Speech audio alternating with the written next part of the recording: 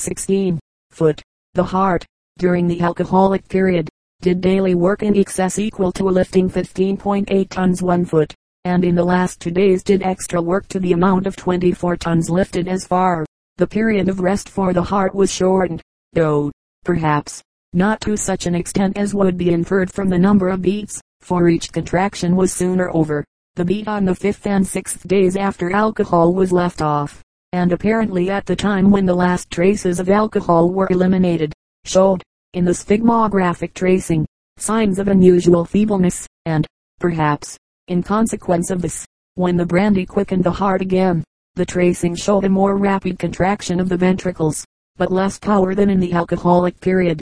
The brandy acted, in fact, on a heart whose nutrition had not been perfectly restored. The flush often seen on the cheeks of those who are under the influence of alcoholic liquors, and which is produced by a relaxed and distended condition of the superficial blood vessels, is erroneously supposed by many to merely extend to the parts exposed to view.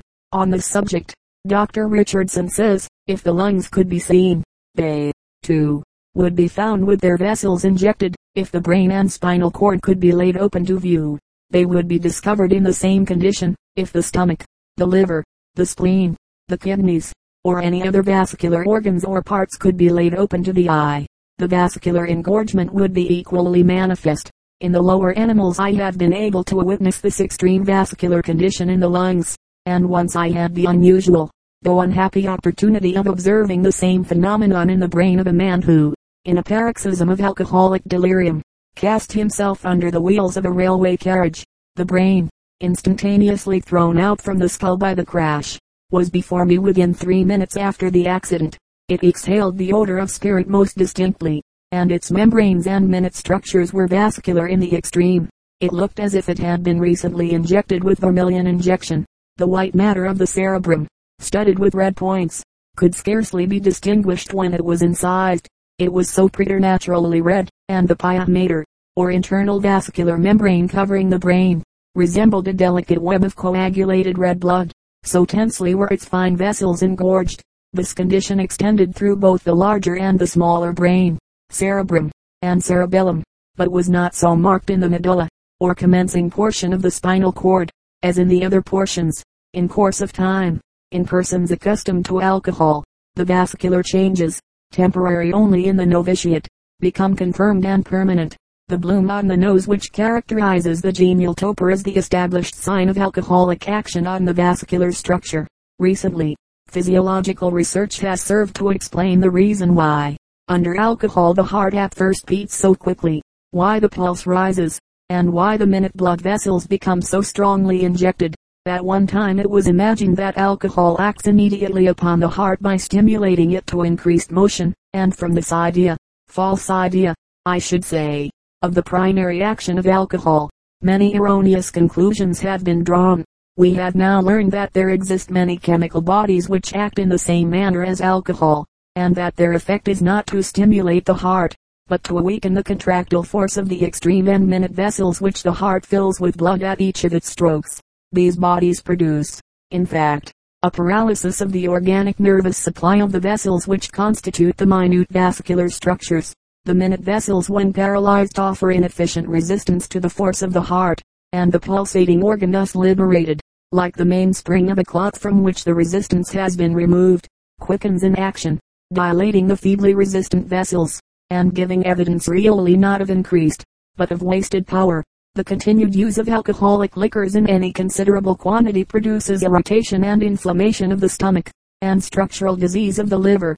Dr. Hammond has shown that alcohol has a special affinity for nervous matter, and island therefore, found in greater quantity in the brain and spinal cord than elsewhere in the body.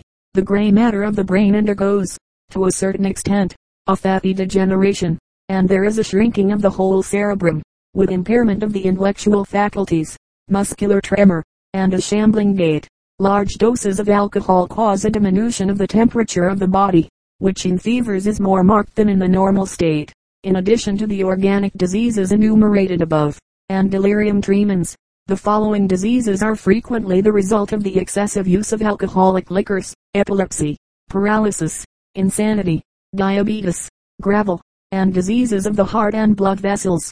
The physiological deductions of Dr. Richardson are so much in accord with our own that we quote them in full. In the first place, we gather from the physiological reading of the action of alcohol that the agent is narcotic.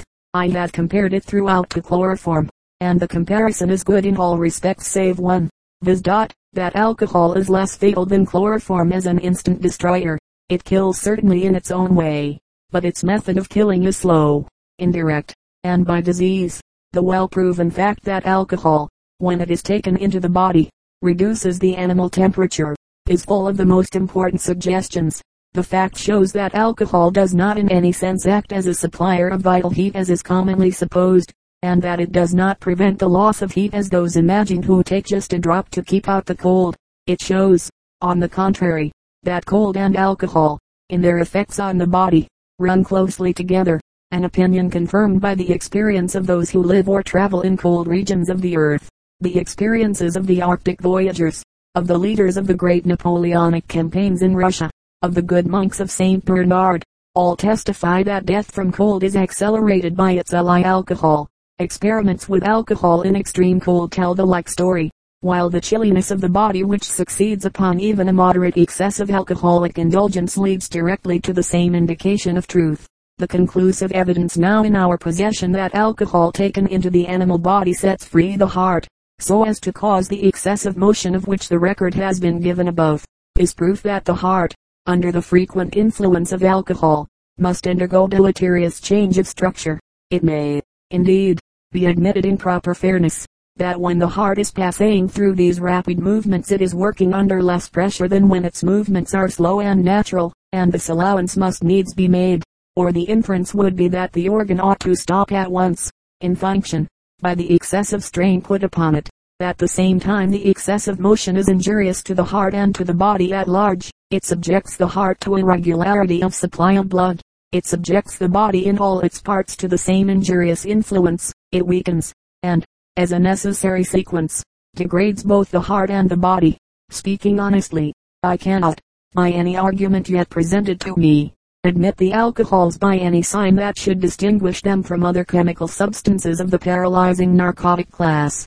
When it is physiologically understood that what is called stimulation or excitement island in absolute fact, a relaxation, a partial paralysis, of one of the most important mechanisms in the animal body, the minute, resisting, compensating circulation, we grasp quickly the error in respect to the action of stimulants in which we have been educated, and obtain a clear solution of the well-known experience that all excitement, all passion, leaves, after its departure, lowness of heart, depression of mind, sadness of spirit. We learn, then, in respect to alcohol, that the temporary excitement it produces is at the expense of the animal force, and that the ideas of its being necessary to resort to it, that it may lift up the forces of the animal body into true and firm and even activity, or that it may add something full to the living tissues, are errors as solemn as they are widely disseminated. In the scientific education of the people no fact is more deserving of special comment than this fact, that excitement is wasted force, the running down of the animal mechanism before it has served out its time of motion. It will be said that alcohol cheers the weary, and that to take a little wine for the stomach's sake is one of the lessons that comes from the deep recesses of human nature. I am not so obstinate as to deny this argument. There are times in the life of man when the heart is oppressed, when the resistance to its motion is excessive, and when blood flows languidly to the centers of life, nervous and muscular. In these moments alcohol cheers. It lets loose the heart from its oppression. It lets flow a brisker current of blood into the failing organs. It aids nutritive changes, and altogether is of temporary service to man. So far, alcohol may be good, and if its use could be limited to this one action, this one purpose, it would be amongst the most excellent of the gifts of science to mankind. And happily, the border line between this use and the abuse of it, the temptation to extend beyond the use, the habit to apply the use when it is not wanted as readily as when it is wanted, overbalance, in the multitude of men, the temporary value that attaches truly to alcohol as a physiological agent. Hence alcohol becomes a dangerous instrument even in the hands of the strong and wise, a murderous instrument in the hands of the foolish and weak. Used too frequently, used too excessively, this agent, which in moderation cheers the failing body, relaxes its vessels too extremely, spoils vital organs, makes the force of the circulation slow, imperfect, irregular, suggests the call for more stimulation, tempts to a renewal of the evil, and ruins the mechanism of the healthy animal before its hour for ruin, by natural decay, should be at all near. It is assumed by most persons that alcohol gives strength, and we hear feeble persons saying daily that they are being kept up by stimulants. This means actually that they are being kept down, but the sensation they derive from the immediate action of the stimulant deceives them and leads them to attribute passing good to what, in the large majority of cases, is persistent evil. The evidence is all perfect that alcohol gives no potential power to brain or muscle. During the first stage of action it may enable a wearied or a feeble organism to do brisk work for a short time. It may make the mind briefly brilliant. It may excite muscle to quick action. But it does nothing substantially, and fills up nothing it has destroyed. As it leads to destruction, a fire makes a brilliant sight, but leaves a desolation. It is the same with alcohol. On the muscular force the very slightest excess of alcoholic influence is injurious.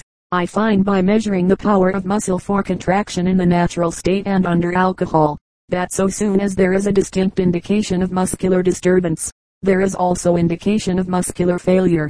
And if I wished by scientific experiment to spoil for work the most perfect specimen of a working animal, say a horse, without inflicting mechanical injury, I could choose no better agent for the purpose of the experiment than alcohol. But alas, the readiness with which strong, well-built men slip into general paralysis under the continued influence of this false support, attests how unnecessary it would be to subject a lower animal to the experiment. The experiment is a custom, and man is the subject. The true place of alcohol is clear. It is an agreeable temporary shroud. The savage, with the mansions of his soul unfurnished, buries his restless energy under its shadow. The civilized man overburdened with mental labor, or with engrossing care, seeks the same shade, but it is shade, after all, in which, in exact proportion as he seeks it, the seeker retires from perfect natural life. To search for force in Alcohol Island to my mind, equivalent to the act of seeking for the sun in subterranean gloom until all is night. It may be urged that men take alcohol, nevertheless, take it freely, and yet live, that the adult Swede drinks his average cup of 25 gallons of alcohol per year and remains on the face of the earth. I admit force even in this argument, for I know under the persistent use of alcohol there is a limited provision for the continuance of life. In the confirmed alcoholic the alcohol island in a certain sense, so disposed of that it fits, as it were, the body for a long season, nay, becomes part of it, and yet it is silently doing its fatal work. The organs of the body may be slowly brought into a state of adaptation to receive it and to dispose of it, but in that very preparation they are themselves made to undergo physical changes tending to the destruction of their function, to perversion of their structure, and to all those varied modifications of organic parts which the dissector of the human subject learns to recognize, almost without concern, and certainly without anything more than commonplace curiosity, as the devastations incident to alcoholic indulgence. The statistics collected from the census of the United States for 1860, and given by Dr. de Marman, in the New York Medical Journal for December, 1870, must carry conviction to all minds of the correctness of the foregoing deductions. For the last 10 years the use of spirits has, 1. Imposed on the nation a direct expense of area code $600,000,000. 2. Has caused an indirect expense of area code $600,000,000. 3. Has destroyed 300,000 lives. 4. Has sent 100,000 children to the poorhouses. 5. Has committed at least 150,000 people into prisons and workhouses. 6.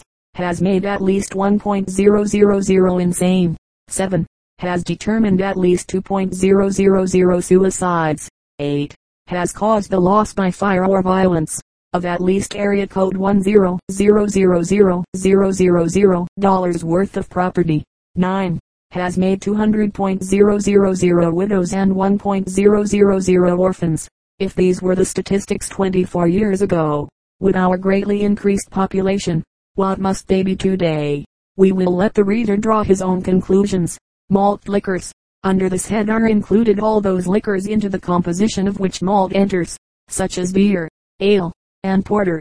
The proportion of alcohol in these liquors varies greatly. In beer, it is from 2 to 5%. In Edinburgh ale, it amounts to 6%. In porter, it is usually from 4 to 6%. In addition to alcohol and water, the malt liquors contain from 5 to 14% of the extract of malt, and from 0.16 to 0.60% of carbonic acid. They possess, according to Pereira, 3 properties. They quench thirst, they stimulate, cheer, and, if taken in sufficient quantity, intoxicate, and they nourish or strengthen. The first of these qualities is due to the water entering into their composition, the second, to the alcohol, the third is attributed the nutritive principles of the malt. Objections to their use as beverages. These articles are either pure or adulterated. In their pure state the objection to their use for this purpose lies in the fact that they contain alcohol. This, as we have seen, is a poisonous substance, which the human system in a state of health does not need. Its use, when the body is in a normal condition, is uncalled for, and can only be deleterious. Beverages containing this poison are more or less deleterious to healthy persons, according to the amount of it which they contain. These liquors are frequently adulterated, and this increases their injurious effects. The ingenuity of man has been taxed to increase their intoxicating properties, to heighten the color and flavor, to create pungency and thirst, and to revive old beer, to increase the intoxicating power. Tobacco or the seeds of the Cocculus indicus are added, to heighten the color and flavor. Burnt sugar, licorice, or treacle, quassia, or strychnine, coriander, and caraway seeds are employed, to increase the pungency. Cayenne pepper or common salt is added, to revive old beer, or ale. It is shaken up with green vitriol or sulfate of iron, or with alum and common salt. Fermented liquors. These are cider and wine. Cider contains alcohol to the amount of from 5 to 10%, saccharine matter, lactic acid, and other substances. New cider may be drunk in large quantities without inducing intoxication, but old cider is quite as intoxicating as ale or porter. The composition of wine is very complex. The peculiar qualities which characterize the different varieties cannot be ascertained by chemical analysis. Wine is a solution of alcohol in water, combined with various constituents of the grape. The amount of alcohol in wines ranges from 6 to 40%. As beverages, these are open to the same objections as those manufactured from malt. As a medicine, wine is a full remedy. Concerning its use in this capacity, Professor Liebig says, wine is a restorative, as a means of refreshment when the powers of life are exhausted, as a means of compensation where a misappropriation occurs in nutrition, and as a means of protection against transient organic disturbances. It is surpassed by no product of nature or art. That an article is full in medicine, however, is no reason why it should be used as a beverage by those in health. It is rather an argument against such a practice, for it is generally true that the drugs used to restore the diseased system to health, are pernicious or poisonous to it when in a normal condition. Distilled liquors. These are whiskey, brandy, and the kindred productions of the still. Whiskey is a solution of alcohol in water, mixed with various other principles which impart to it peculiar physical properties. The amount of alcohol which it contains varies from 48 to 56%. Old whiskey is more highly prized than the more recent product of the still, from the fact that when kept for some years certain volatile oils are generated which impart to it a mellowness of flavor. Brandy is a solution of alcohol in water, together with various other substances. It contains from 50 to 56% of alcohol. Pure brandy is distilled from wine. 1.000 gallons of wine yielding from 100 to 150 gallons of brandy. But a very large proportion of the brandy is made with little or no wine. It is made artificially from high wines by the addition of oil of cognac, to give it flavor, burnt sugar to give it color, and logwood or catechu, to impart a stringency and roughness of taste. The best brandy is obtained by distillation from the best quality of white wines, from the districts of Cognac and Armagnac in France. The clothing. There is no physical agent which exerts a more constant or more powerful influence upon health and life than the atmosphere. The climate in these latitudes is exceedingly variable, ranging all the way from 110 degrees Fahr. in summer to 40 degrees below zero in the winter season. The body of every individual should be so protected from cold, that it can maintain a mean temperature of 98 degrees Fahr. When the body is warm there is a free and equal circulation of the blood throughout all the structures. When the surface is subjected to cold, the numerous capillaries and minute vessels carrying the blood, contract and diminish in size, increasing the amount of this fluid in the internal organs, thus causing congestion. The blood must go somewhere, and if driven from the surface, it retreats to the cavities within. Hence this repletion of the vital organs causes pain from pressure and fullness of the distended blood vessels, and the organic functions are embarrassed. Besides, cold upon the surface shuts up the pores of the skin, which are among the most active and important excretory ducts of the system. It is evident, then, that we require suitable clothing, not only for comfort, but to maintain the temperature and functions essential to health and life. The chief object to be attained by dress is the maintenance of a uniform temperature of the body. To attain this end, it is necessary that the exhalations of the system, which are continually escaping through the pores of the skin, should be absorbed or conducted away from the person. These exudations occur in the form of sensible or insensible perspiration, and the clothing, to be healthy, should be so porous as to allow them freely to escape into the air. A substance should also be chosen which is known to be a poor conductor of heat. That generated by the system will thus be retained where it is needed, instead of being dispersed into the atmosphere. We might add that the better the material for accomplishing these purposes, the less will be needed to be worn, for we do not wish to wear or carry about with us any more material than is necessary. It so happens that all of these qualities are found combined in flannel.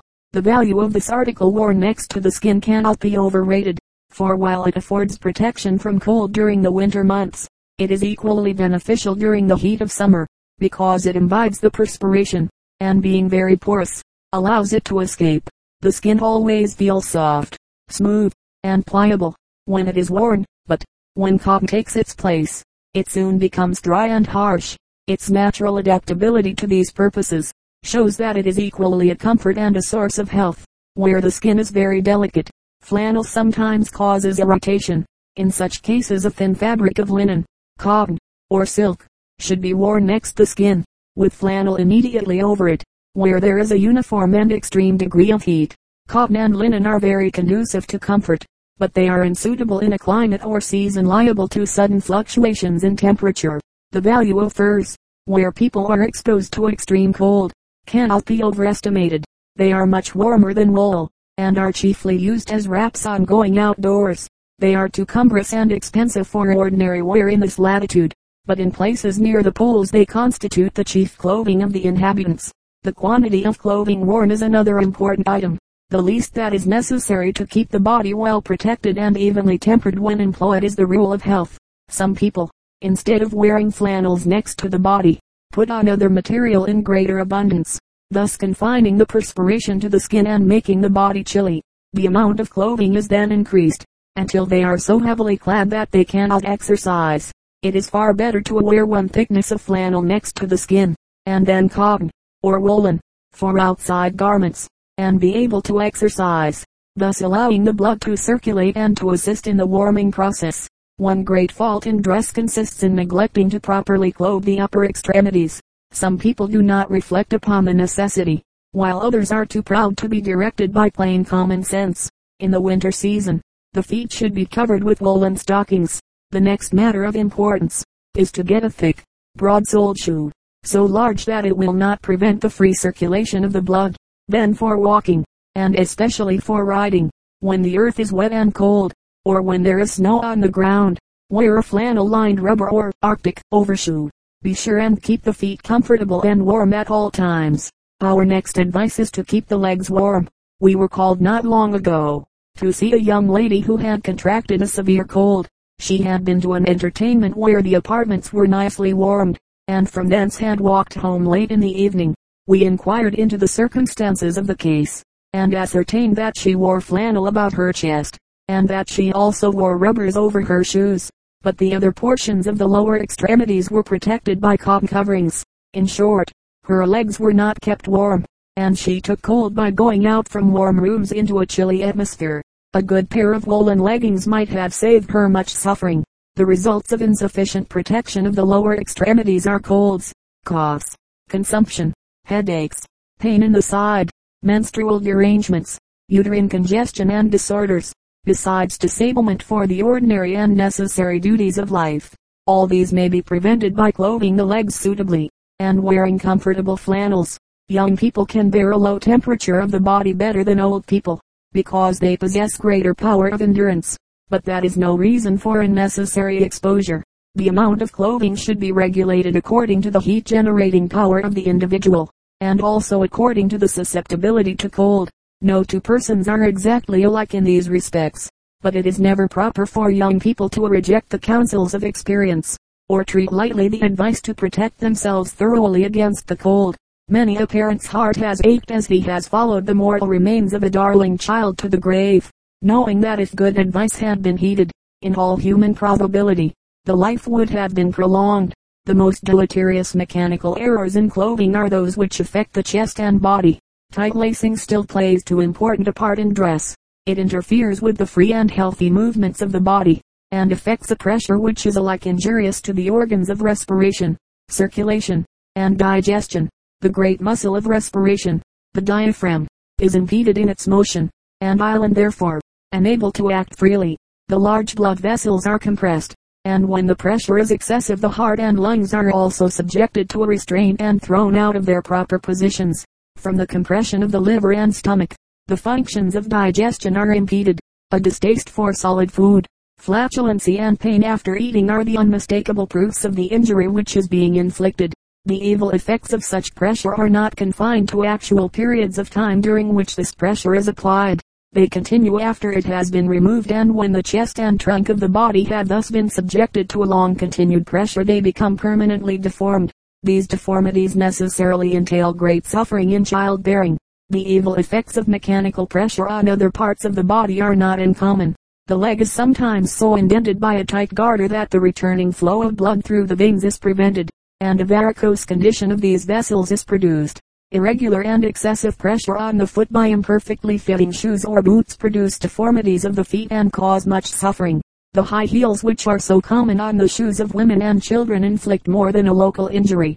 Every time the body comes down upon the raised heel with its full weight a slight shock or vibration is communicated throughout the entire extent of the spinal column, and the nervous mechanism is thereby injured. Furthermore, displacements of the pelvic organs frequently result from these unnatural and absurd articles of dress. Women of fashion are subjected to much annoyance from wearing long, flowing skirts suspended from their waists to trail uselessly on the floor and gather dust. It is impossible for the wearers of these ridiculous garments to exercise their limbs properly or to breathe naturally. Indigestion, palpitation, shortness of breath, and physical degeneracy are the inevitable consequences of their folly. The skirts should always be suspended from the shoulders and not from the hips. It is especially important that the clothing of children should not fit too tightly. It is very important that the clothing should be kept clean. That which is worn for a long time becomes saturated with the excretions and exhalations of the body, which prevent free transpiration from the pores of the skin, and thereby induce mental inactivity and depression of the physical powers. And clear clothing may be the means of conveying disease. Scarlet fever has been conveyed frequently by the clothing of a nurse into a healthy family.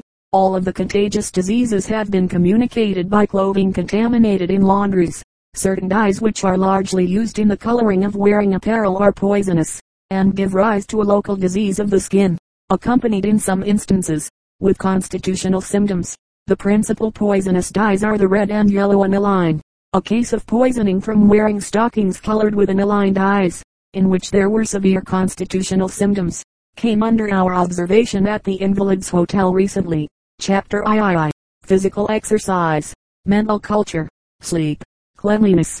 A well-developed physical organization is essential to perfect health. Among the Greeks, beauty ranked next to virtue, and an eminent author has said that the nearer we approach divinity, the more we reflect his eternal beauty. The perfect expression of thought requires the physical accompaniments of language, gesture, etc. The human form is pliable, and, with proper culture, can be made replete with expression, grace and beauty. The cultivation of the intellectual powers has been allowed to supplant physical training to a great extent. The results are abnormally developed brains, delicate forms, sensitive nerves and shortened lives. That the physical and mental systems should be collaterally developed, is a fact generally overlooked by educators.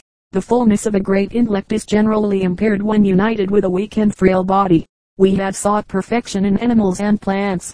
To the former we have given all the degree of strength and grace requisite to their peculiar duties. To the latter we have imparted all the delicate tints and shadings that fancy could picture.